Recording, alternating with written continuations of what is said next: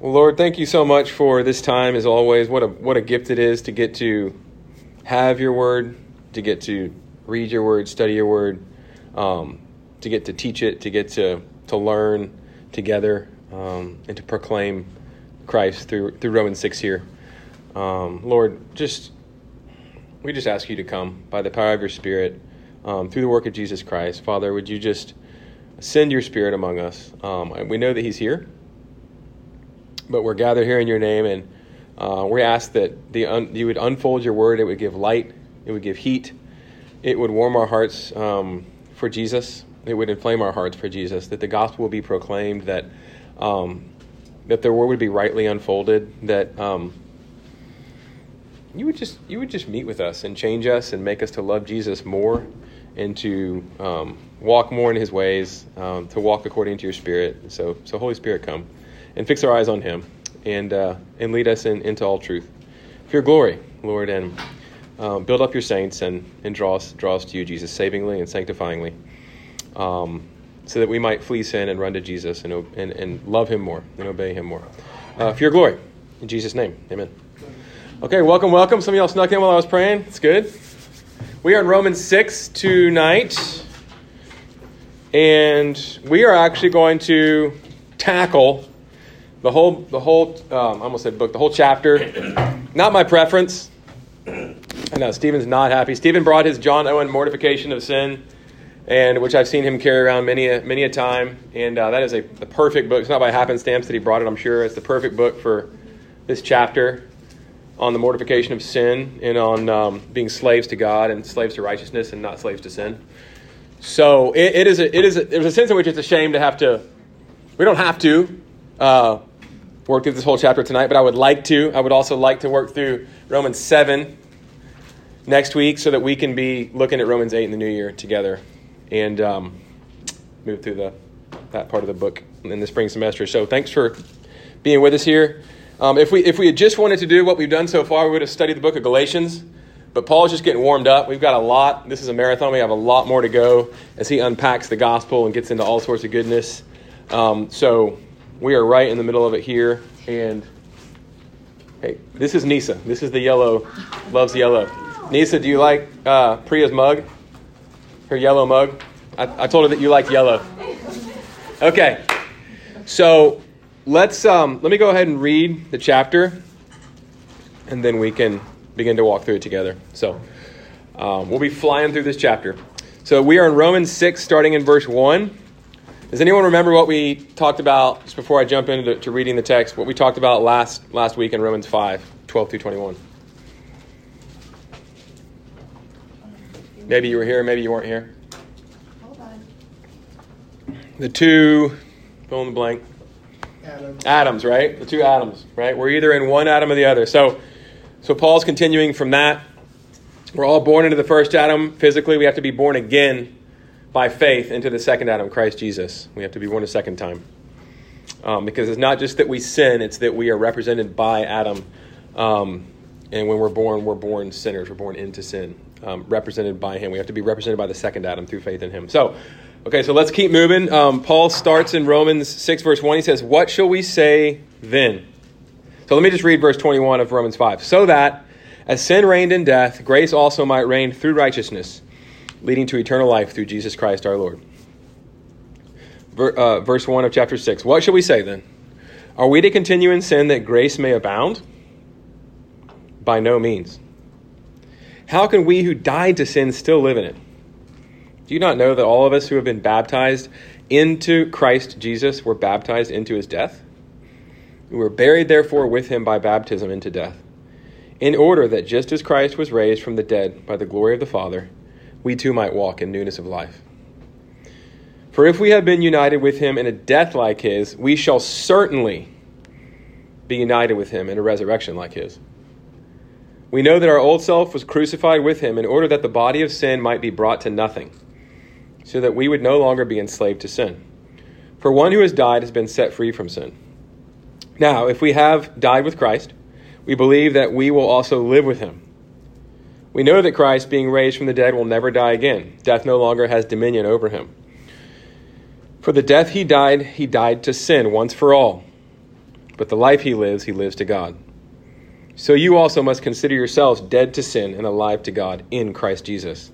Verse 12, let not sin therefore reign in your mortal body, to make you obey its passions.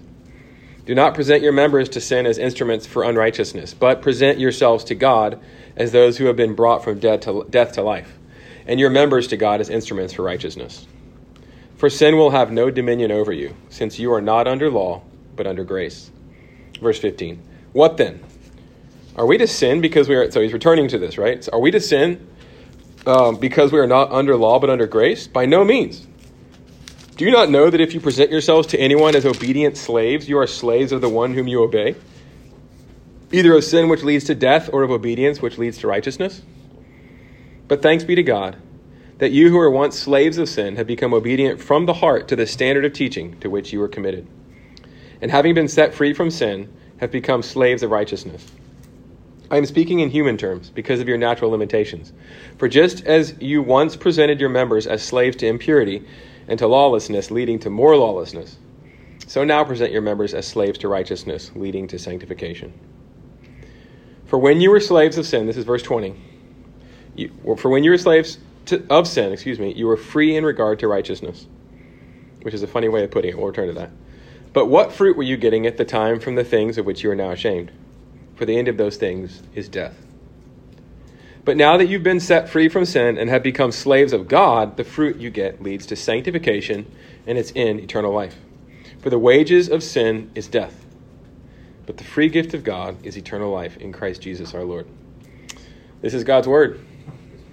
Amen. Amen. So when I was in Charlotte, North Carolina, in seminary, the church that I went to, I remember that the pastor, Mark, he preached a sermon, and he used as an illustration the freshman 15.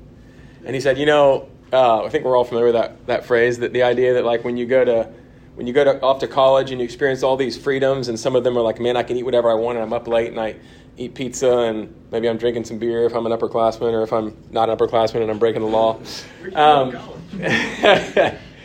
And you come home after the first semester and you gain 15 pounds, the freshman 15, right?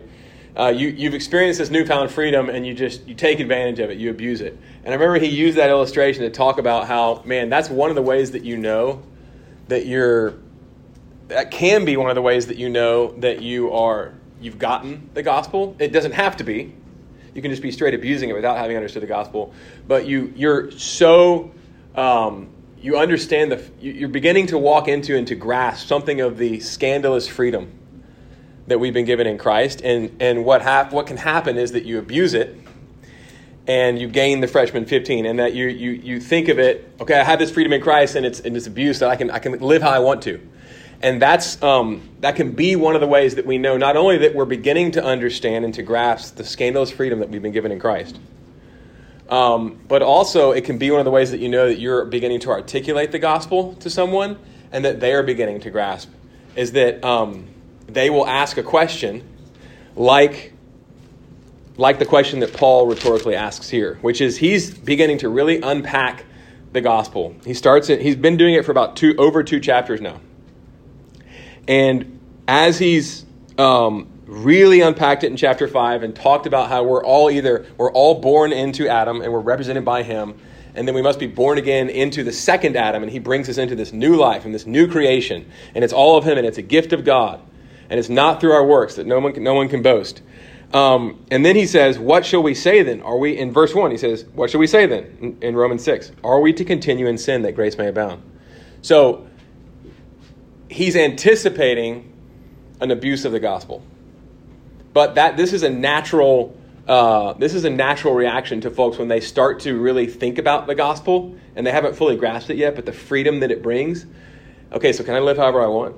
And we might have encountered that personally as we've begun to grasp the gospel. It's not about law keeping. It's this freedom that Christ brings us into, and it's a gift from the Lord. And we might have gained the freshman 15 or seen someone else do that. And so Paul's pulling us back from that, saying, no, it's not. You're beginning to taste this freedom, whether it's intellectually or existentially, but it's not for abuse. So he now anticipates in this first verse, and he returns to it in verse 15, right? He anticipates maybe the biggest and the first question people ask when they begin to grasp the gospel. It's like I said, it's both a sign that they're getting the real gospel and that you shared the real gospel. So don't be discouraged if somebody begins to ask a question like this. I mean, Paul helps us kind of walk through guiding someone, guiding us, guiding someone else through this as you're sharing the gospel with them. This freedom isn't to live any old way you want to live, right? So be encouraged, actually, if people were bringing this up. That can be a sign that, man, I am actually sharing. This is possibly a sign that I am sharing the gospel here.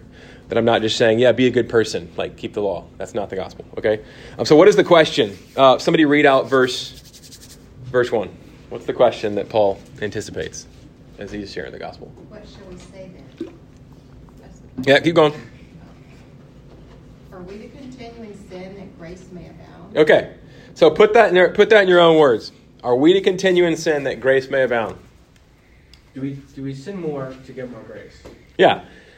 Do we sin more to get more grace? If grace is just God's response to our sin, so that the more I sin, the more grace he gives, more grace is a good thing, so should I just sin? Because in verse 20 he said, but where sin increased, grace abounded all the more. Yeah, so you okay. can see why someone would think that. Exactly. Yep. Great connection. Where sin increased, grace abounded all the more. Romans 5:20. And I put it like this: since Jesus has paid for our sins and freed us from sin's power, can we sin all we want? And more directly, from exactly what Paul has said, where sin increased, grace abounded all the more. Now, briefly explain what is Paul's not saying in 5:20 when he says where sin increased, grace abounded all the more. Is he saying, hey, you can just sin all you want because God's going to just meet that with grace? What's he saying there? Saying grace is greater than, His grace is greater than all of our sins. And it's in the context, remember, of the two Adams, right? It's a zoom out context of the fact that, hey, the plan all along was, yes, humans and their responsibility. We fell in Adam, our human federal head, our representative. And we were all captured. Everybody born from Adam has been captured under sin. But in God's perfect plan, he sent a second Adam, his own son, who also was not created but was born perfect, sinless. And he now represents all those who look to him and are born again spiritually in him and will be resurrected in him as well. And so he's saying on a larger scale, right? Where sin increased through the first Adam, grace abounded even more through the second, right? So he's very much returning to that and saying, are we to continue in sin that grace abounded? He's taking it to a personal level. But Taylor? Yes. Could we say he's saying we shouldn't want to sin, but we can sin, and there's still grace for it. Oh, and if you read, I was listening through 1 John today, finished 2 Peter, just ran into, as I was driving, 1 John, and John is maybe the best little letter in talking about how, man, if we say we have no sin, we have nothing to do with the living God. We're liars and the truth is not in us. Paul is in nowhere here saying, hey, there's no grace left for you if you continue to commit sins. No, we will sin until the day we die. We're not perfectionists. Perfectionism is a heresy. And perfectionism is that, hey, we can achieve a sinless life this side of glory. That's a heresy. That's not true. That's not biblical. It's not right. But we should be sinning less and less and hating sin more and more. And within that sanctification, becoming actually more and more like Jesus through faith in his righteousness, in his person, in his work, hating sin more and more and sinning less and less. And being grieved over our sin more and more. But there's always grace for our sin. But that's not what Paul's talking about here, right? He's talking about misunderstanding the gospel and saying, well, if we're free, we're free to live how we want. So we'll get into that, but that's a great question. But John really also talks about how, hey, if we say we don't have any sin, we have no place with God. We're liars and the truth is not in us. But he also says if we live lifestyles of sin, if our life is characterized by sin, and not by increasing sin rather than increasing righteousness, we also have no part with God. He says that very clearly. And we may have some time to go to some of John. I was driving, but in chapters 1 and chapter 2 especially, John really talks about that. But so does Paul here. Okay, So, since Jesus has paid for our sins and freed us from sin's power, can we sin all we want? That's essentially what Paul's asking. How does Paul answer this very good question? What's his short little response? God forbid. God forbid, right? God forbid. There's a Spanish, I don't know if anyone here speaks Spanish, but there's un poquitito. There's a phrase, nunca jamás. What does nunca jamás mean? Anyone? Never ever means never ever. In parlance, hell no. I mean, Paul didn't say that, but it's like a very strong way of saying never, never, never. Hell no, in response to, should we sin more so Christ can forgive more? And people will see how forgiving he is, right? So he says, no, never, never, may it never be. Nunca jamás. I see this text is breaking down into three different sections tonight. So united to Christ's death, verses 1 through 11. Oh, I'm so sorry. Let me give you, I do have a little piece for you here. I put the same hymn as last week on the back, just in case we didn't sing it last week, I don't think so. Okay, so united to Christ's death, that's really at the base of what he is arguing from here in the first section. United, and I think overall, that's really what's going to help us understand what Paul is arguing here. That we are by faith united to Jesus himself. We are vitally united to Jesus himself. We're united to his person. And what did Jesus do on that cross? He died. We're united to his death to sin. He took sin into himself and he killed it and he buried it. But he rose and he left sin in the grave, right? So we're united to Christ's death, verses 1 through 11. And then second point, when we'll get there, do not let sin reign. In that short paragraph, verses 12 through 14, do not let sin reign. And then finally, point 3, slaves to righteousness, not slaves to sin. And that's 15 through 23. Slaves to righteousness, not slaves to sin. So, and we'll get there, but hey, Paul makes it very clear, there's no third space for the human. There's no such thing as not being a slave. There's no such thing as like a freedom to just live how I want.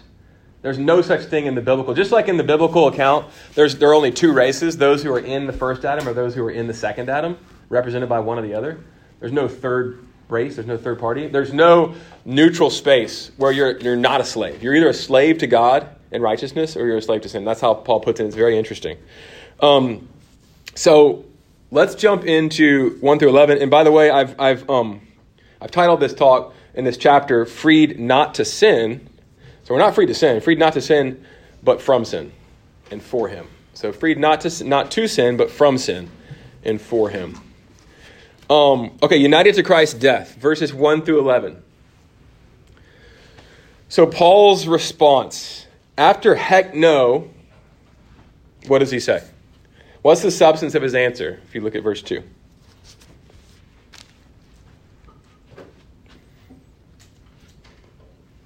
We who died to sin still live in it. Right.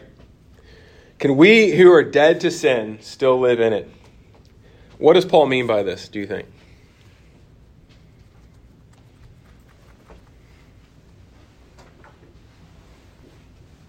Can we who died to sin still live in it? Well, that'd be a contradiction in terms, is it not? Like, right? I mean, and can you see why it would be a contradiction in terms? And can you see why I'm saying that we really want to understand this first point, these first 11 verses, as being united to Christ's death through faith? Because what he's saying here, when can we who died to sin? He said the wages of sin is death, right? Mm-hmm. So to say that you can continue to sin and live contradicts the teachings that he's already said about the consequences of sin. Yep. And who died to sin? Again, to sort of beat this horse, but it's worth beating. Who died to sin on that cross? The second Adam. And so what he is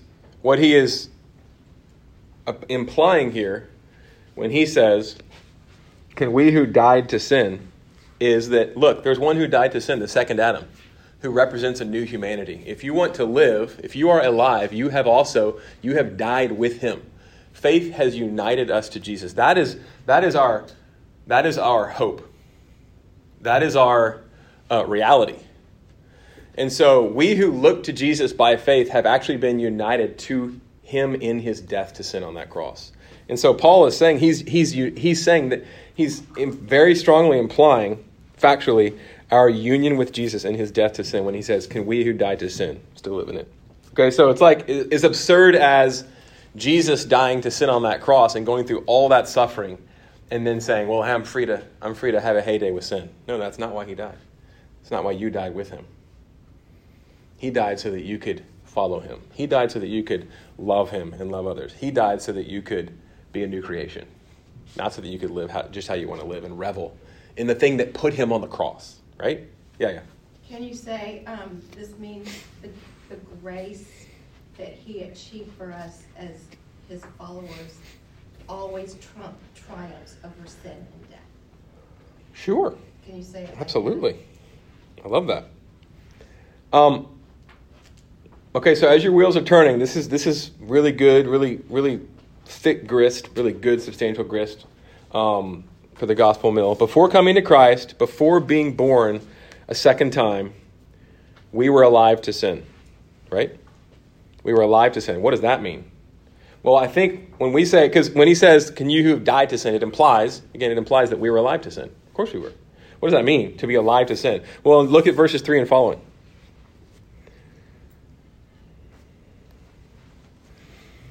Do you not know that all of us who have been baptized into Christ Jesus were baptized into his death? We were buried, therefore, with him by baptism into death, in order that just as Christ was raised from the dead by the glory of the Father, we too might walk in newness of life.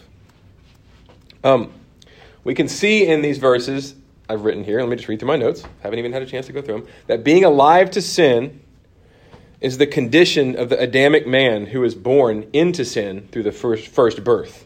I'm extrapolating here, but okay? We can see in these verses that being alive to sin, we're learning about being baptized into Christ's death to sin. But the flip side of that is we were alive to sin in our condition of the being represented in our old Adamic man, being represented by the first Adam. So we can see in these verses that being alive to sin is the condition of the Adamic man who is born into sin through the first birth, represented by the first Adam, controlled by sin. We don't just sin, we're sinners.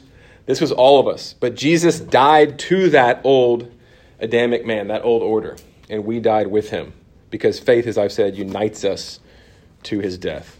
Faith unites us to his death. So there's a sense in which, what am I trying to say? One of the things that Paul is wrapping up in this as he walks through this truth is that Jesus didn't just, he certainly wasn't just a man dying on a cross. He was a representative for a new humanity. And he was bearing an old humanity. And he was bearing the sins of an old humanity. Right? He was doing away with, on his cross and in his burial, an old order that is under the dominion of sin and Satan and hell. And he bore all that in himself and onto himself, and he buried it. And he rose into a new type of humanity. All right? So, in dying, part of what baptism symbolizes is the reality that when we trust in Jesus Christ, our old man that was in thrall to the power of sin, we couldn't not sin. And that did not want to please God, and that was certainly not free, was crucified, was killed, and was buried. A whole order, a whole human order, Christ carried and took onto himself on that cross. With his death on the cross, Jesus killed an entire race, the whole fallen human race, born of the first Adam. Verse 5 says, it is a guarantee that if you've been united to his death, to the old Adamic humanity and order, right, to his death to that order, through faith, you will certainly 100%, this is an awesome verse, okay? You will 100% be united. If you have been united to his death through faith to that old Adamic order, you will 100% be united to his new life, into a new humanity and order, that of the second Adam. So what does Paul say? Let me read it. For if we have been united with him in a death like his, what does Paul say? We shall, maybe?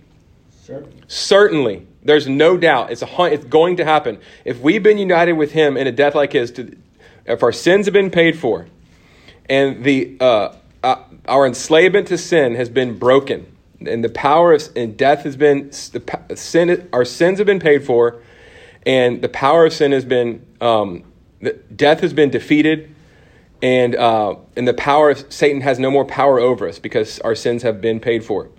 So if we've been united to him in his death to those things, then we will certainly be united with him in a resurrection like his, to resurrection to a new life that's free from sin and Satan and hell and death.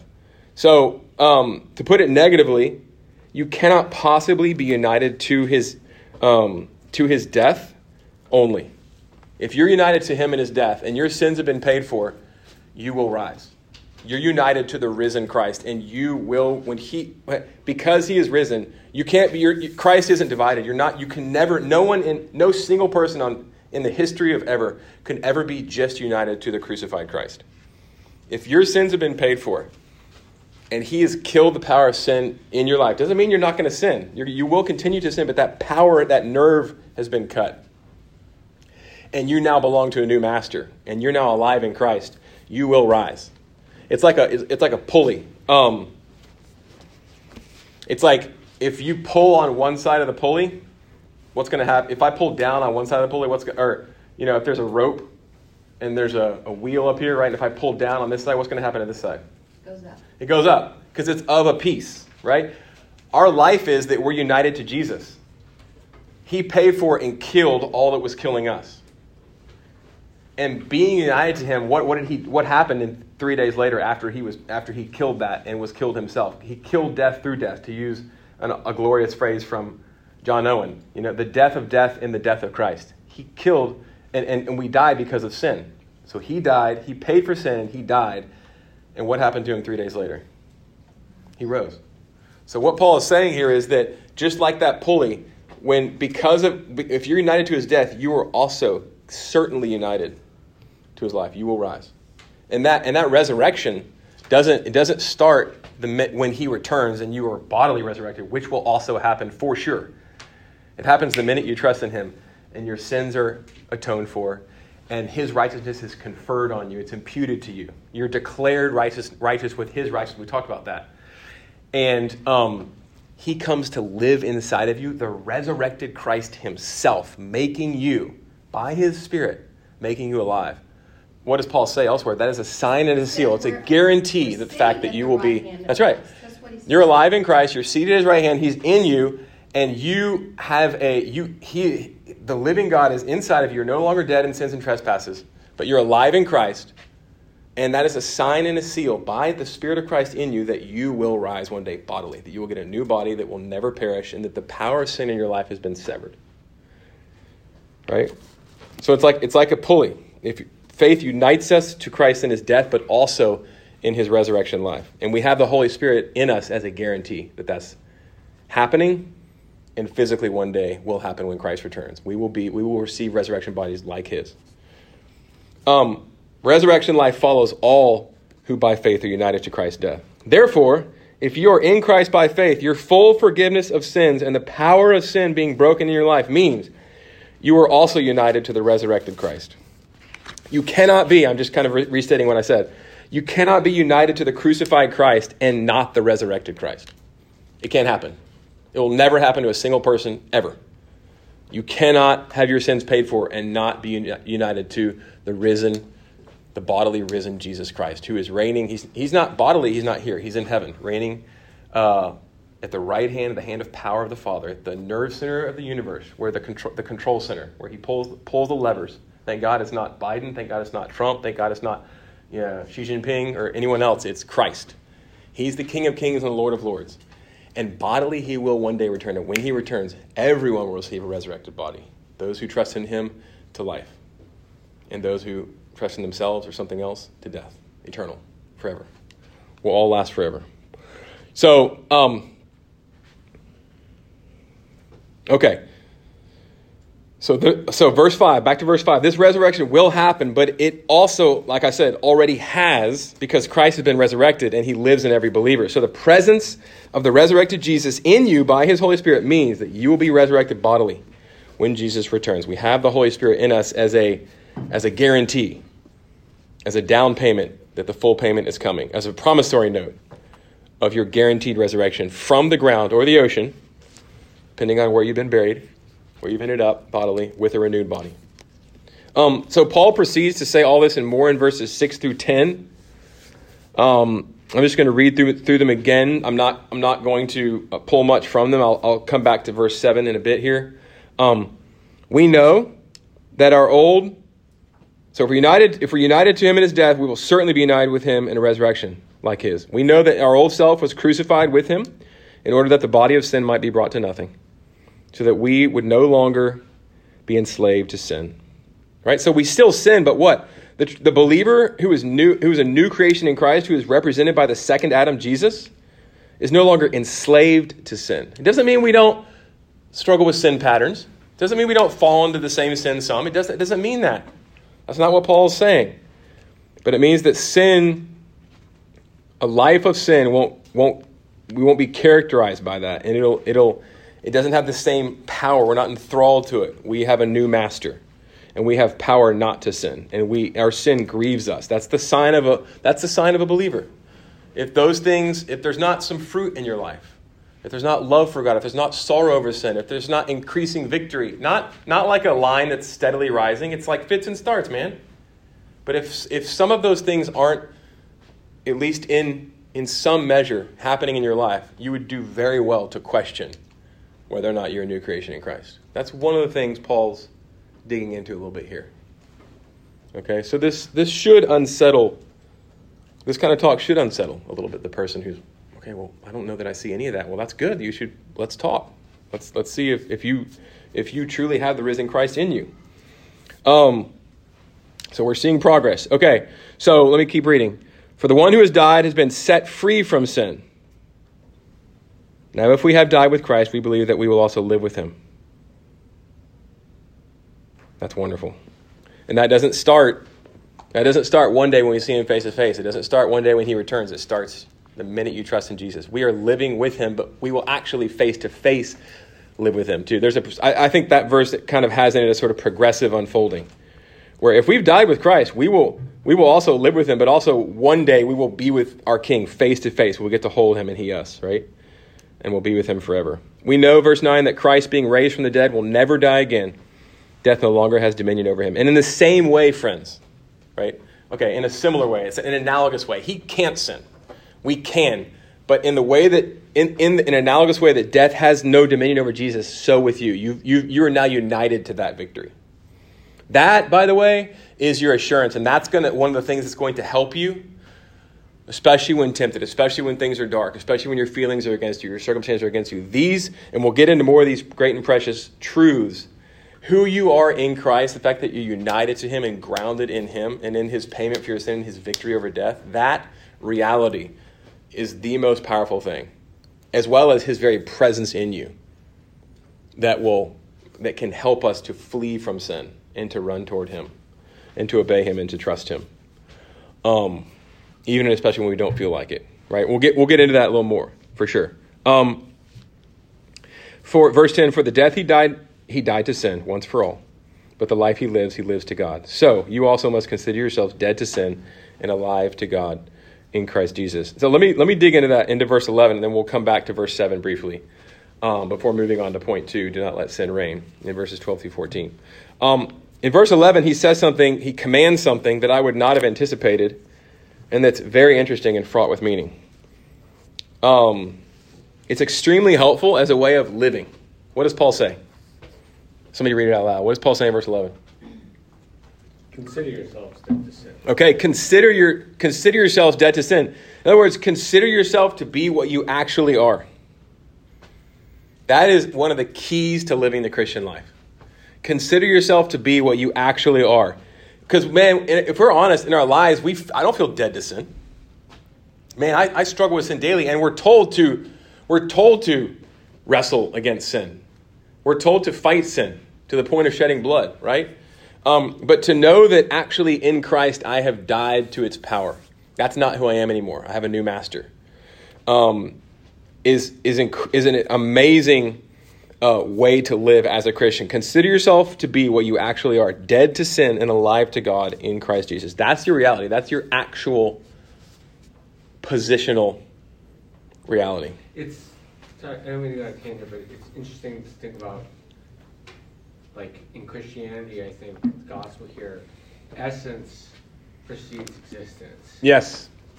The existential philosopher famously said existence precedes essence, but that's what he's saying here, is that you consider yourselves like as you are. As you are, seated with Christ. Your identity determines power of sin. How you then live. That's right.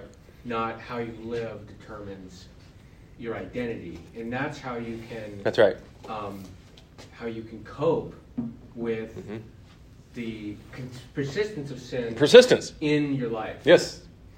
And, you know, otherwise one would be tempted to despair. Absolutely. I think that's the biggest thing this does, and that's one of the biggest reasons people do, I think, fall into patterns of sin is because of despair. And this gives us the hope that, no, this is not who I am. This is not who I am. I'm united to Christ in his death to sin and in his life to righteousness, in his new life. And I may not feel it, but I have the word of God on that. I have his spirit as a down payment and a deposit. And, you know, I say to my kids, you've heard it said, you may say it to your kids, it may have been said to you as a kid, remember who you are. I'll say that to my kids sometimes before they leave the house. I'm like, hey, remember who you are. You're an ince. And what the chief thing that means is, not like behave, although it does mean that, like make sure that, okay, you carry our name. Remember that. That's a big deal. But also remember that you come from me. There's nothing you can do to change that, and that you are deeply loved. Identity. Hang on real quick, Mom. Identity. No, seriously. Like not like don't talk, but just hang on a sec. And that identity, that's just an example, a weak example of the fact that we remember whose we are, the price that was paid for us, that the power of sin has actually been severed in our lives, and that there's a resurrection power that is remaking the world that lives in us, and that's where we're headed. Powerful. And that's one of the reasons we have to go back to the Word and remind ourselves of our essence, of who we really are in Christ, not in our feelings. Don't let your feelings lead. Let God's Word lead, and who you are through the work of Christ by the power of his Spirit, the Father giving his Son for you. Yeah, Mom, go ahead. Well, he says in my version, so also you must consider. Yes, emphatic. That is interesting that he says must. Yes, it's absolutely necessary. Because if we go back and we remind ourselves, say I'm getting ready to sin. He's like, you have to do this to flee from sin. Yeah, if I remind myself. Yes. That I am dead to sin because of what Christ has done. Because he hung on that cross for me. And so, to me, and for my sin, the deeper the penny drops on how you that's right. understand what has been achieved for you through Christ, then you get to a place. I hopefully will get to a place where I don't want to sin anymore. And the most powerful thing I can say this by way of testimony, and this is, I think, syncs very, very well with what we're talking about. I mean, illustration of it, or a testimony of it. In my life, and we may have some, I would love to hear if some of you can go, amen. I feel the same way. Not perfectly, but the most powerful thing in my life that has caused me to flee from sin is, it's not even necessarily God's told me not to do that, although that's powerful. But it's love. It's knowing, okay, this is who I am in Christ. This is what he's done for me. My sin put him on that cross. I know how much he loves me. I know he went to the cross and he took hell for me. He went to the lowest place for me. And so even if I can't understand it and I don't even feel it right now, and even if I have this letter that says, don't do this, sometimes it's not so persuasive for me when I really want to sin, but to think on the gospel, the heart of the gospel, that Jesus hung there for me. It's that deadly. It's that dangerous. It required that much. He loves me that much. I can trust him that much, even in the face of what I am not feeling at all at the time. That is by far the most powerful thing that has kept me from sometimes doing what I really want to do.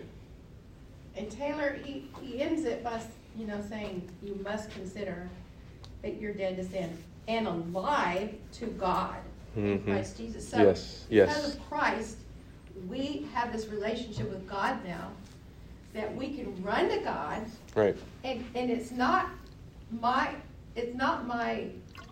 decision to not sin that makes me not sin. It is God coming to me and giving me the power to say no. Yeah, it's not my wisdom and my decision. This is what I'm going to do or not do. It is God in me saying, I'm going to give you the power not to do this. And we have the power. We have the power to not sin. As right? Like we talked about a few weeks ago. Posse non peccare, able not to sin. Beforehand, it was non posse non peccare, not able not to sin. We have the power. And it's because of Jesus, because we're united to Christ. It's his power. It's a life of faith. It's not just, just my own grit and determination and, okay, I've been saved, I've been declared righteous, now there's this, and then I'm going to be glorified, I'm going to heaven, I'm going to be with him, I'm going to be perfected. But in the middle space, my whole life between coming to Christ, having him live inside of me, and then being glorified face to face with my whole life, the sanctification journey, which takes years and decades sometimes, depending on how long you live and how long you've been a Christian. Oh, well, that I just need to behave. No. That also is fully a life of faith in Christ Jesus, who has fully won salvation for us, our justification, our sanctification, our glorification. It's all by faith. And to piggyback a little bit on what you're saying, Mom, yeah, it's not just ruminating on, contemplating, meditating on, through study of Scripture, through worship, through all the sorts of things that he calls us to, through a life of faith. It's not just meditating on what he endured for us in paying for our sin and how much he therefore loves us, but it's also, the fact that we're alive in God, that we are his children, that he delights in us, that we have full access to him. It's that positive too. It's not just, man, this is what he paid for. It's also, this is what he brought us into, this life. And even when I do sin, I know that the best thing for me is to run to him. That's what we want our kids to do, right? I don't want my kid to sin and then go run out of my house and never come back. No, I want my kid to run to me and confess, and I will scoop them up in my arms. And I'm a sinner and a evil, Jesus calls me. If that's what I want to do as an evil man, can you imagine God the Father who gave his own son gladly to save us? So, Stephen, did you have anything? I think part of what Susan was saying also, part of the underlying thing you have to remember is the united with Christ in death. It's not just hey, he helps us. Right. Justification, at that point, you were united with him. That's right. So you have, it's more than just I look to him. That's right. Way more. Together. You're tied with him. It is an existential, pick up on that word again, reality. It's not just, it's certainly not just exemplaristic, be like Jesus. He is an example, but more fundamentally and powerfully, he is our substitute, and we are truly united to him. Truly, in a real sense. Not just, hey, it's a nice idea. No, not at all. We're really actually united to him in his death and his resurrection, to the person of Christ. Our vital union with Jesus. Remember, the church is his body. He is our head.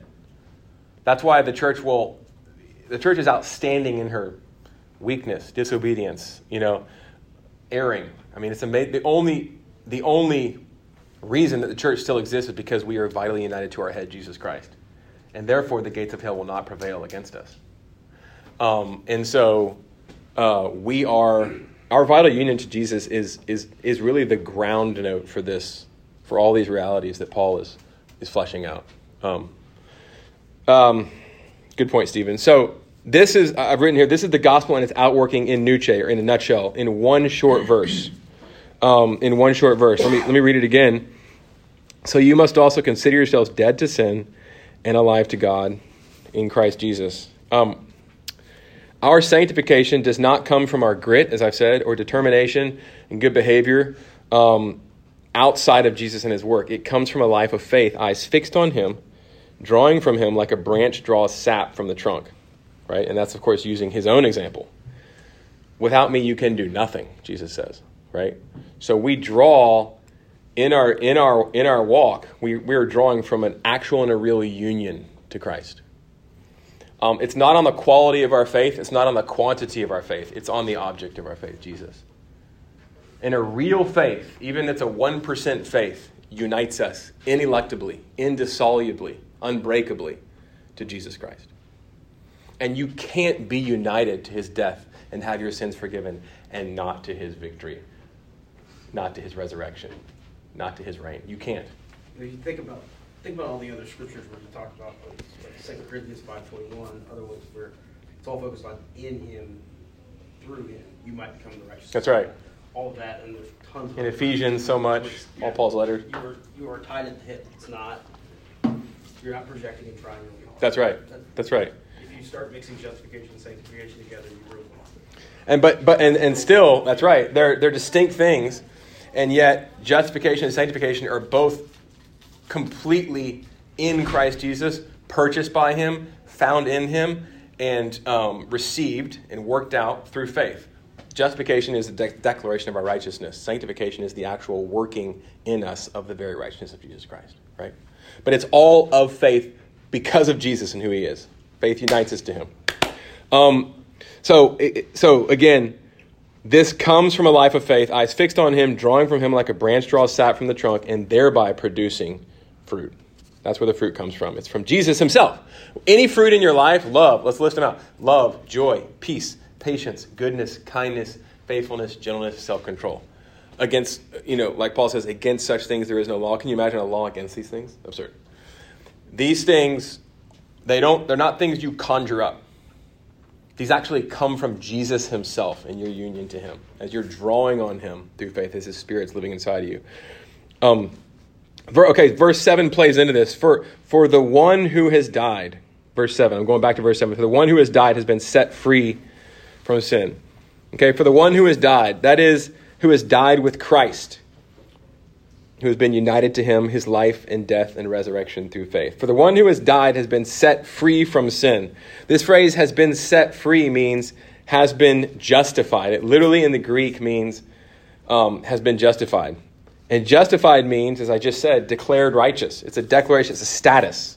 It doesn't. Okay, so for the one who has died, like a courtroom status, like it's a forensic thing. Like you were declared guilty because of everything you've done, and now you've been declared free. You've been declared free to go. You're just. You're right. You can walk. So justified means declared righteous. So literally reads, for the one who has died has been justified from sin. Okay, that's strange. Our freedom from sin is grounded in our new status acquired through faith in Christ. We are declared righteous with his righteousness. This is the ground of our freedom from sin, right? Literally, verse 7, for the one who has died has been justified from sin. Do you see how Paul is grounding our death to sin and our freedom in the fact that we have been declared with the very status of Jesus Christ through our union with him by faith? That actually results in being able to say no to sin and yes to God. That declaration of a righteousness that is, as we've said before, an alien righteousness, an outside righteousness. It's a righteousness conferred upon us. It's Jesus' own righteousness received by faith. It's a gift from God. That actually means that we can not be characterized by lives of sin and hate sin more and more and more, right? So Paul expands on, this is a shortest section here for me, he expands on verse 11 and verses 12 through 14,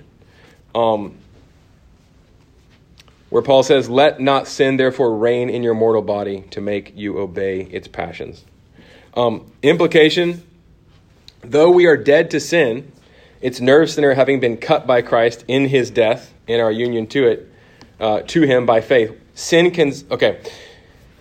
Now, this section here I typed out, and then I thought a little better of it after having typed it out, but I'm just going to read it, and we can kind of wrestle with it as a class.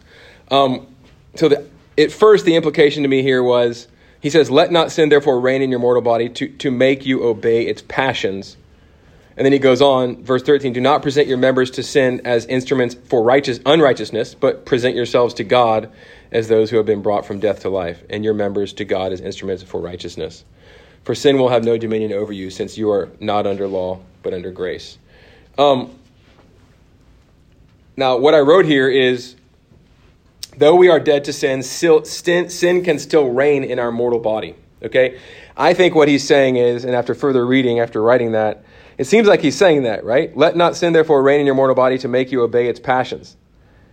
But really, it seems as he continues to write, do not present your members to sin as instruments for unrighteousness, but present yourselves to God as those who have been brought from death to life, and your members to God as instruments for righteousness. It seems like he's saying that if you're obeying the passions of sin and it is reigning in you, this is a sign that you are not, that sin still has dominion over you. It seems at first like he's saying, and the fact is, like, if a Christian, let's just real talk for a second. If a Christian who is alive, who is dead to sin, existentially, who is dead to sin, or essentially, to use Jordan's word, and alive to God in Christ by faith, if you choose to sin and you continue to choose to sin, and your life becomes more and more a pattern of sin and a lifestyle of sin, and you are born again in Jesus Christ, sin will begin to demonstrate, and it will grab a hold of you again. It will have a sort of dominion over you. I mean, I've experienced some of that. We can see that in some others that are true believers. But I think really one thing we need to be aware of is that that's certainly not what Christ calls us to. But if that is happening, we need alarm bells to be going off and to go, wait a minute. There is power over sin in this new life that Christ has called me to. Sin shall have no dominion over you. And it shall not reign in your mortal body.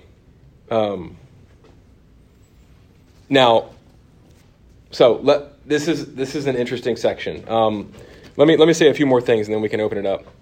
So if we stop considering ourselves to be what we are and we choose to sin and to live in sin, it will reign. What will that look like? And that's just a fact, okay? It will make you obey its passions. That phrase right there recalls to me Genesis 4, where God says to Cain, who murdered his brother, right before he murdered Abel, he says to Cain, what does he say about sin to Cain? It's crouching at your door. It's crouching at your door. It's crouching at your door. Here, when the way that Paul describes sin, it's a power. It's not just something we do. It's not just a choice to be made. The beast has been slain, but we can revive it, as it were, by feeding it. And that's certainly true, right, in the life of a Christian, right? You can't think, well, I can live how I want to, I'm impervious to sin. If you continue down in a lifestyle of sin as a new creation in Christ, that beast is going to manifest certain tendencies that look like it's reigning in your life. Okay? It's called a demonic stronghold. Like Stephen said earlier, we must kill sin by considering, and this may have been in private conversation, we must kill sin by considering ourselves dead to it, which we truly are as new creations in Christ. Dead to it daily, hourly, minutely. It's a battle. What was the quote from John Owen? Be killing sin or sin will kill you. Be killing sin, or sin will be killing you. Verse 13. Don't give yourselves over to sin. Give yourselves over to God. Right? Consider yourselves dead to sin and alive to God in Christ. Verse 14, when telling us to choose righteousness over sin, Paul continually returns to our status. You're no longer condemned and guilty, but free and guiltless. You have been fully exonerated of all charges. The law no longer hangs over you because Christ kept it for you in his life, right? And he paid the price for your lawbreaking in his death. Live under this grace, this freedom, this joy, and let it produce gratitude in you. Okay, this freedom is not freedom to sin more, but to live for God and not self. It's not freedom to sin. It's freedom from sin for love of God and others, right? Freedom for a self-forgetfulness, freedom for an others-centered life. That's what Christ has brought us into. It's not freedom to live how we want to. There's no such thing. That's sort of a antinomian heresy. That's not, I want to say like in the American, there's a sense in which this is the American gospel. Like the worst forms of it, right? You know, come to Jesus, he'll pay for your sins, you'll get to go to heaven, and you can kind of live how you want to. That's not the gospel. That's not, Paul's railing against that here. Thirdly, third point, slaves to righteousness, not slaves to sin, verses 15 through 23. After reminding us of this astounding freedom we have in Christ, he quickly returns to the same question as in verse 1, right? Verse 15, what then? Are we to sin because we're not under law but under grace? And then again, what does he say? Nunca jamás. God forbid, may it never be, by no means. The Christian life has us going back and back and back to this dual reality. The only way to live free from sin is to know that you have been freed from sin by Christ alone. We must always go back to this 1,000 times per day. Live like the son that you are. Remember whose you are. What's been paid for you. You can never, that can literally, there's nothing you can do to change that. So don't try. In fact, make your calling and election sure. That is biblical language that Peter uses, that Paul uses. Be secure in who you are in Christ. You can never leave his love. So, on the contrary, run hard after him to make your calling election sure, to show that you are indeed. So it's the opposite of I can live how I want, right? Hate sin more and more and more and more. Be more and more grieved by it. That's a sign that you are his. It's a sign of freedom in Christ, freedom for Christ. Live like the son you are. Not under the Mosaic law means not under the power of sin, because as Paul has argued, right, in the past, and we've gone over this, the law underlines our sin. The law provokes our sin so that we might flee to Christ. To be under the law is to be under the power of sin. Jesus has removed us from this dominion by keeping the law for us and taking the punishment of a lawbreaker for us, like I said. Consequently, we're not under law, but grace. This means, as one commentator puts it, not that we are free from any constraints or free to live how we please, but free to, and he says this, we're free to keep the law of Christ. And what is the law of Christ? Love your neighbor. Love the Lord your God. Love. Love the Lord your God with everything you are, and love your neighbor as yourself. And love your enemy as yourself. Right? Keeping the law of Christ is, and what did Jesus say? He said, he who keeps these things, the whole law and prophets depend on these. If you keep that, you keep it all. That's the essence of all that God commands. We are able, Jesus brings us into new life, where in a new relationship. We're sons of the living God by adoption through the work of Jesus Christ, received by faith. So we are able to keep Christ's law. We're able to love. We're actually able to love God and others, even our enemies. Not perfectly, and our salvation does not depend on that, but it's a fruit. It's a fruit. It's a fruit of what? Being connected to him by faith. Faith alone can connect us to Jesus Christ. It's a fruit. We're able to actually love. We're able to actually hate sin. We're able to actually please God, all in Christ. Not, again, I've talked about this in a previous lecture. I think this is where I quoted Mom. She maybe wasn't here, and she's like, you quoted me. Tell me how. And I'm like, I forgot how, but I quoted you.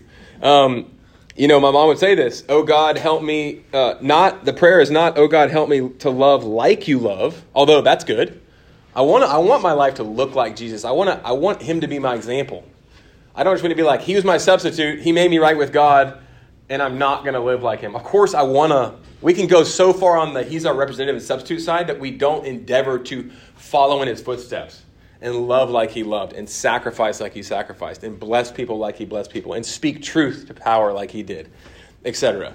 And seek and work for and speak for justice and truth. And I can err on that side for sure.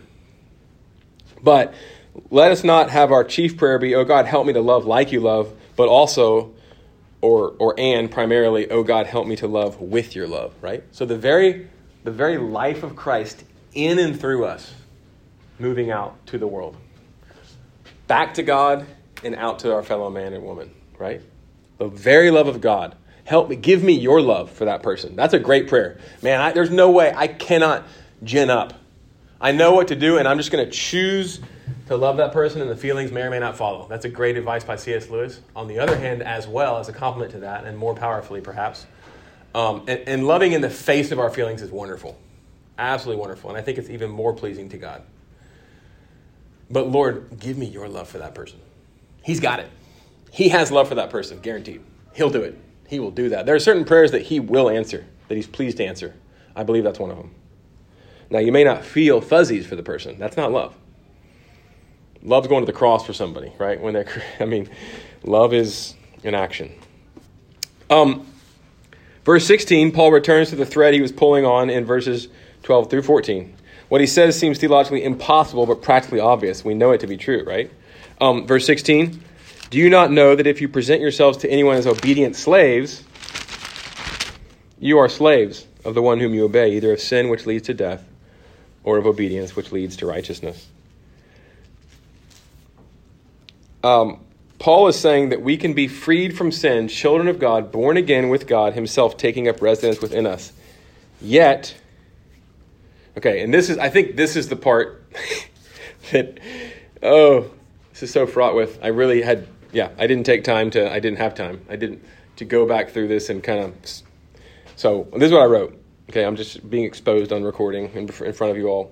Paul is saying that we can be freed from, he seems to be saying, I'm not sure I'd agree to that, that we can be freed from sin, children of God, born again with God himself taking up residence in us, yet slaves of sin. And I don't think that's what I was writing as I was reading this. Because of a voluntary submission to sin, because we're choosing to sin. Now, I don't believe, that seems to be what he's saying in verse 16. I don't believe you can be a true child of God and truly a slave to sin. However, practically, again, like I said earlier, we've all, maybe we all haven't all experienced this. Hopefully we haven't. I have, to a very keen degree, where I felt like I was just enthralled to sin. I know I was born again in Christ. And I've seen it in the lives of other people who I believe were truly saved.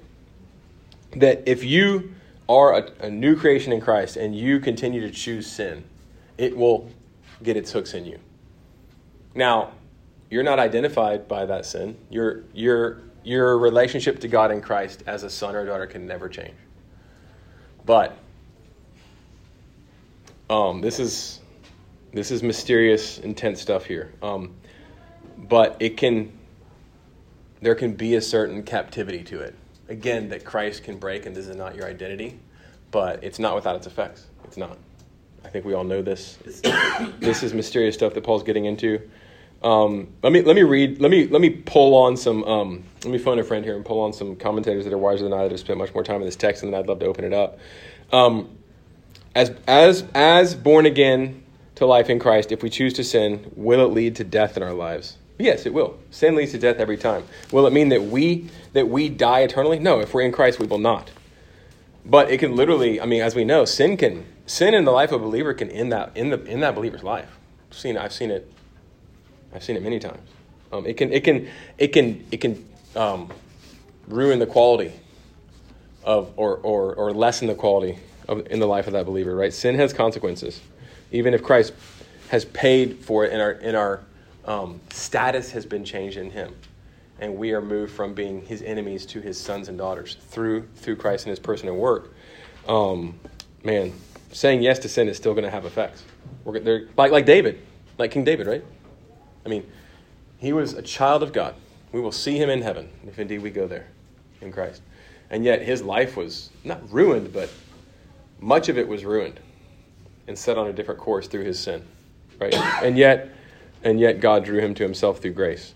And there was full forgiveness, but there were still consequences. To quote Tom Schreiner, a commentator, those who commit their lives to sin will be eternally condemned. Okay, that's the way he interprets that, and that's the right way. Those who commit their lives to sin. Okay, you can't commit your life to sin, into living how you want to live. I had it my way. Okay, if that's your mantra, you're going to hell. Okay, to trust in Christ is to be Christ's. It's to be Christ's. It's to be committed to Him, even if it's by fits and starts, right? None of us is going to be living that out perfectly, not by a long shot. To commit our lives to Christ is to turn from sin. But it's certainly not to stop sinning, 1 John 1:9, right? We will continue to sin. If we say we have no sin, we're liars, and the truth is not in us. But to embrace a lifestyle of sin with no sorrow, that's not a mark of a believer. And this, Tom Schreiner, Paul argues that if one claims to be under grace and yet lives as a slave to sin, the claim is nullified by one's conduct, right? So my conduct shows my true colors. If I live enslaved to sin, I show the power of sin in my life has never been broken by Christ. I've never trusted Him, never entrusted my life to Him. Now again, as soon as I say that, I'm going to say, I've had patches in my life, and sometimes patches have been years, where I have struggled with the sin, and I felt like it owned me. Was I a son of God through faith in Christ? Yes, I was. So I'm not saying despair of your salvation. In fact, the best way to beat that is to put yourself in a Christian community where you can be honest and open and vulnerable and not walk by yourself, to be in the Word, to be running to Christ as much as possible, to be in the Word, in prayer, and to be grounded in the fact that you are fully forgiven in Jesus Christ. That's your identity. And that He is in you and the power of sin has been broken in your life, even if you feel like you're enthralled to it. But if this characterizes your life, then there need to be serious question marks as to whether or not you are a new creation in Christ. Thirdly, grace doesn't merely involve the forgiveness of sins. So let me reemphasize that. Grace doesn't merely involve the forgiveness of sins. It also involves the power in which the mastery of dominion and sin are broken, right? And that's a quote from Schreiner. That's what we see from this, among other things, from this verse, from this text, from verse 16 and following, is that grace doesn't merely involve the forgiveness of sins. It also involves the power in which the mastery and dominion of sin are broken. We will see that played out perfectly in the life to come. But we will not be able to sin anymore. So right now, where we were in the first Adam, we were non-posse, non-vicari, not able not to sin. Now, in the second Adam, in this middle space, in these shadow lands, where Christ, the resurrected Christ, has literally taken up residence in every believer by His Spirit, and the power of sin, you have power not to sin. The power of sin has been broken in your life, and you have a new status, not guilty, and you're a son or a daughter of the living God through Jesus. You're actually now able, posse non-vicari, able not to sin. But one day you'll be able to non-posse picare. What does that mean? Not able to sin. Not able to sin. That's the destination of guaranteed. If your sins have been paid for by Jesus, you will rise bodily. You will be glorified. Remember the pulley. And you will be forever. Okay, this fight is a speck. It's a dot. Eternity will just go on and on and on and on and on. You will forever and ever and ever be non-posse picari, not able to sin. So it's fight now. Rooting your identity in the fact that you have a righteousness that's alien, that's Jesus Christ's. And you are dearly loved. And you have what you need in Christ to fight. But you will sin. That doesn't identify you. Doesn't decrease God's love for you. Run to Jesus. The life of grace is a life of, look at verse 16, right? What does he say? The life of grace is a life of, and all of a sudden it's surprising, obedience. Exactly. Verse 16.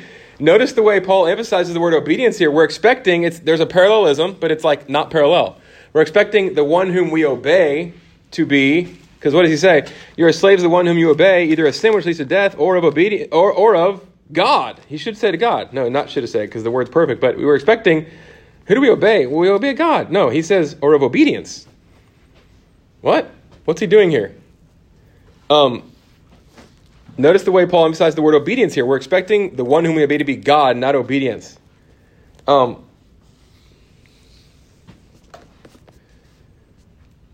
Now, I thought I had some commentary on this, and I do, but I'm not sure it's here. Look, the life...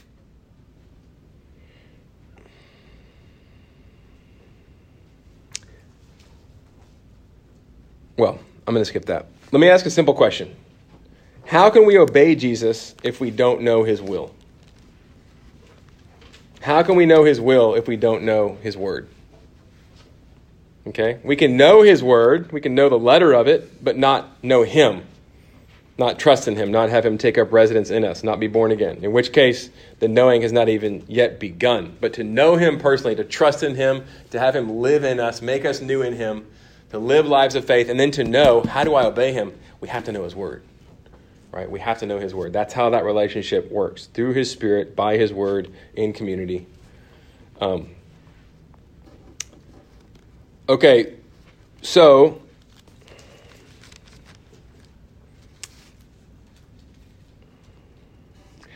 here, it seems like in verse 16 that we're possibly hearing an echo of Romans 1:5, where Paul talks about the obedience of faith.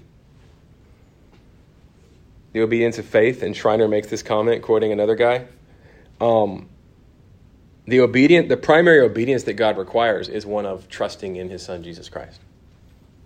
Not just trying to follow him in your own strength. It's trusting in the one that he sent to save us. And that's where our lives' obedience come out of, right? In that vital union to him that happens by faith. In verse 17, Paul staves off any notion that Christians are neutral in the battle between slavery to sin and slavery to righteousness. But thanks be to God that you who were once slaves of sin have become obedient from the heart to the standard of teaching to which you were committed, right? So there's no neutrality here. We will be slaves of sin, verse 18. We will be either slaves of sin or of righteousness. There's no third way, like I said earlier. Yet this is where, as I said, also where most Americans live, I think. As if there's I'm not just saying most American Christians or most heretical American Christians or whatever. I'm saying just where most Americans live. As if there's a third way. Like, I'm not a slave to sin. I'm a free man. and I'm certainly not a slave to righteousness. I've been freed by Jesus. We will live as slaves, whether to sin or to righteousness. But note here that verb in verse 18 is passive. It's passive. And having been set free from sin, have become slaves of righteousness. So that's being slaves to righteousness and following God and obeying him and trusting him and cutting away sin and cutting away anything that entangles us. That comes out of something that's been done for us. We are not the acting subject. We are the acted upon subject or direct object, right? We are not the ones who set ourselves free. We have been set free by God himself through no effort of our own. That's the gospel. And the gospel implications are we get to live as sons. I call my children to lives of obedience. Hey, here's the thing.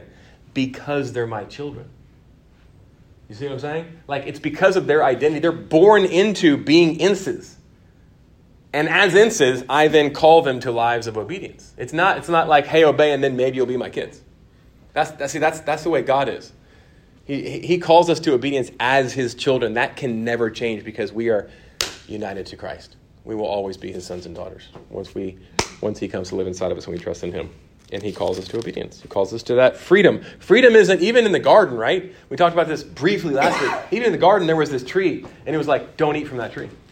That wasn't God toying with our first parents. That was a picture of the perfect world. In the perfect world, here's how we're made. In the perfect world, perfection is trusting God based on his word and what he says. It's not do whatever you want. It's bounty.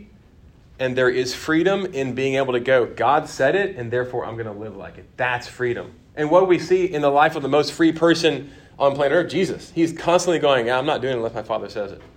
I'm not saying it unless he says it. I'm not doing it unless I see him do it. That's the picture of perfect freedom. It's utter dependence. Utter dependence. And that's what Christ has brought us into. It's the same with a kid, like a kid that thinks I'm free to just live how I want to, no rules, just right. Isn't it like the Outback mantra? Yeah, never. Blooming onion, it'll kill you. No rules is right. A 2-year-old who lives by that is going to die, like very soon, right? No, I trust my parents. I'm going to do what my parents say. That kid's going to have a great life if he has good parents, and we have the best parent, right? So that's a huge part of what Paul's talking about here. So verse 20, as we begin to wrap here, verse 20, I said it as I was reading. It's a strange way to put it. For when you were slaves of sin, you were free in regard to righteousness. Isn't that a strange way? It's kind of a funny way to put that. When you were slaves of sin, you were free in regards to righteousness. Well, it sounds like that was a good thing. Isn't it good to be free from something? Well, not if it's righteousness. Being free from something Schreiner says, upon first reading, the reason given in verse 20 seems a bit strange, which is like, okay, I was right. That is strange.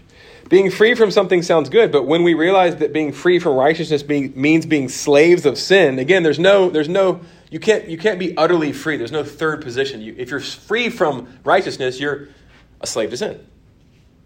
If you're not, in other words, if you're not a slave of righteousness, you're a slave to sin. That's the only other option. So, when we realize that being free from righteousness means being slaves of sin, we see that freedom, in scare quotes, is not good, but slavery to a power that will destroy us. Paul spells this out in verse 21, right? The next verse. I think he may be phrasing it this way to help to be playful, maybe, but also he may be engaging in a bit of mimesis, which, does anyone know what, literary quiz, anyone know what, it's a literary device. What mimesis? Okay, so art imitating life. Wait, say it again. Mimesis is a literary device where art is imitating life. So there's a sense in which, like, let me just give you one example. I don't know if this strictly applies, but it just came to my mind. Like Lord of the Rings, just in the very length of it, it's over 1,000 pages. It's a very, very long book.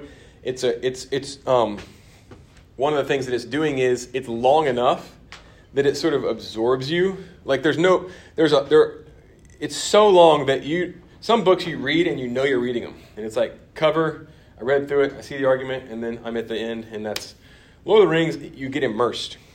And what he's talking about is a journey, and he's drawing you into that journey and wanting you to take that journey as an actual character, as it were, alongside the fellowship.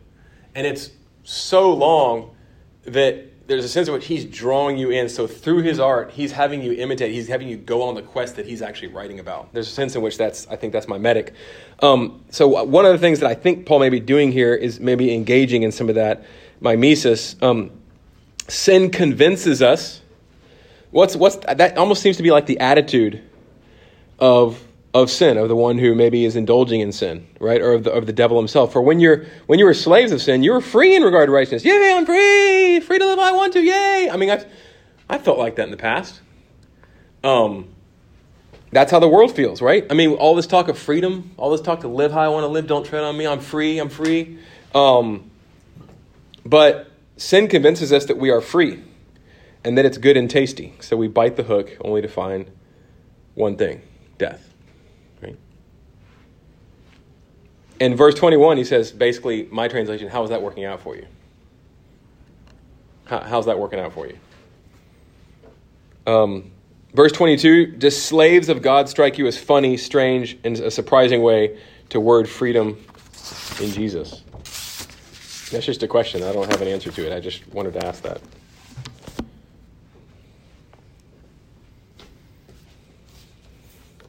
Class? Ask it again. But now that you have been set free from sin and have become slaves of God, the fruit you get, that he's describing life in Christ as being slaves to God. Does that strike you as? He's the only thing that we can be a slave of that's safe. That's the way I would say it. I mean, if you're a slave to anything else, you're in bondage. But if you're slave to God, you're safe because he is safe. He's loving, he's good, he's kind, we can rest in him. It's true. He's safe. It is, I agree. 100%. It is an interesting way to put it. It's very, that's the word I'm looking for. It's striking. It's not the word I'm looking for, but it's a striking phrase. Slaves of God. It's not how we often think of the Christian life. I'm a slave of God. It's true. And it's freedom. Well, Paul calls himself a doulos. He does. All the time. All the time. All the time in his opening, right? That's how he is identified to the world. There's a freedom in that we need to press into. Being slaves to God. We're either slaves to God or slaves to something else. I mean, honestly, that might be, if he's not talking about that in this decisive hinge key chapter, I don't know what he's talking about. That's exactly right. Maybe also there's something, maybe he's playing with using it metaphorically in the sense that because we were bought with a price in the same way that in the ancient world a slave was purchased by his master. Right. And some slave-master relationships in the ancient world were necessarily cruel. That's right. They were beneficial. Well, the doulos in the Old Testament was the one who was like, hey, Simon, I know my freedom is now given me, like freedom to literally walk away from this household and from this relationship as in being a servant. Slave can also mean servant in this context. I know that my time is up, but actually you're such a good master. Like freedom for what? Freedom to go walk out into the world and something's going to, prosperity is where you are. You're a good master. I want to be under your care and provision and protection. I want you to tell me what to do. Like, again, any kid that knows anything would tell a good parent that, right? For the time until they grow up. So the doulos would literally say there was a whole ritual in the law that was given where the doulos would literally say, okay, I'm giving up my right to just go be off on my own. I want to be under you. That's where prosperity is. That's where freedom is. And so they would get an awl, like a wooden thing, and just put it through their earlobe and nail it to the doorpost, the door frame of the master's house, and say, I'm with you, man, voluntarily, forever. And there's a sense in which that's what you say, right? Even though God's the one who draws us, we'll get to that in Romans 9, he calls us to himself, and when he does, we say, man, I want to be with you. I don't want to be my own master anymore because I'm in the dominion of sin and Satan and everything that I deserve. But you love me to that degree, I'm yours, bought and paid for. I'm yours. Yeah, purchased at the highest price. How is he going to treat us if he gave his own son for us? Man, he's the best master. So yeah, we're not, this whole thing of like we're free to do what we want, Paul's just demolishing that. That's not biblical. It's not what Christ has done for us.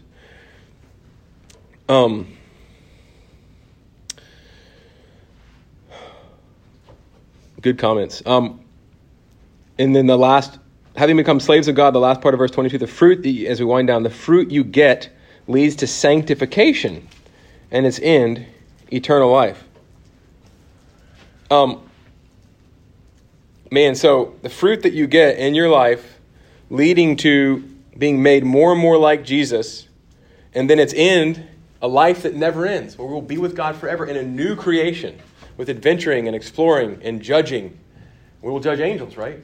And on it goes, and building and colonizing and all this. I mean, it's going to be the opposite of, again, being on clouds with harps. It's going to be a new creation. Augustine, nothing that is good will not remain. Nothing that is good will not remain. Sunsets, wonderful food around the table, fellowship. I mean, Randy Alcorn talks about animals and all sorts. I mean, will Holly, the golden retriever, be in the new creation? Possibly. Stephen might say probably. Let me read a quote. Why do you guys end on that? Why do you got to end? I'm not ending. I'm wrapping, but I'm not ending. Cats maybe not. Cats maybe not. Jimmy? What about Jimmy the cat? Absolutely not. If I was going to be there, cats are good. Absolutely not. If Stephen were God. Isn't that an interesting thought experiment? If Stephen were God, let's write a short story. Let me read this by C.S. Lewis as we wrap, and then I'll read verse 23, and that might be our close. Christianity, this is Lewis. You thought we were going to get through a lesson without Lewis? You're wrong. Christianity asserts that every individual human being is going to live forever. And this must be either true or false. Now, there are a good many things which would not be worth bothering about if I were going to live only 70 years. But which I had better bother about very seriously if I'm going to live forever. Perhaps my bad temper or my jealousy are gradually getting worse, so gradually that the increase in 70 years will not be very noticeable, but it might be absolute hell in 1,000,000 years. In fact, if Christianity is true, hell is the precisely correct term for what it would be.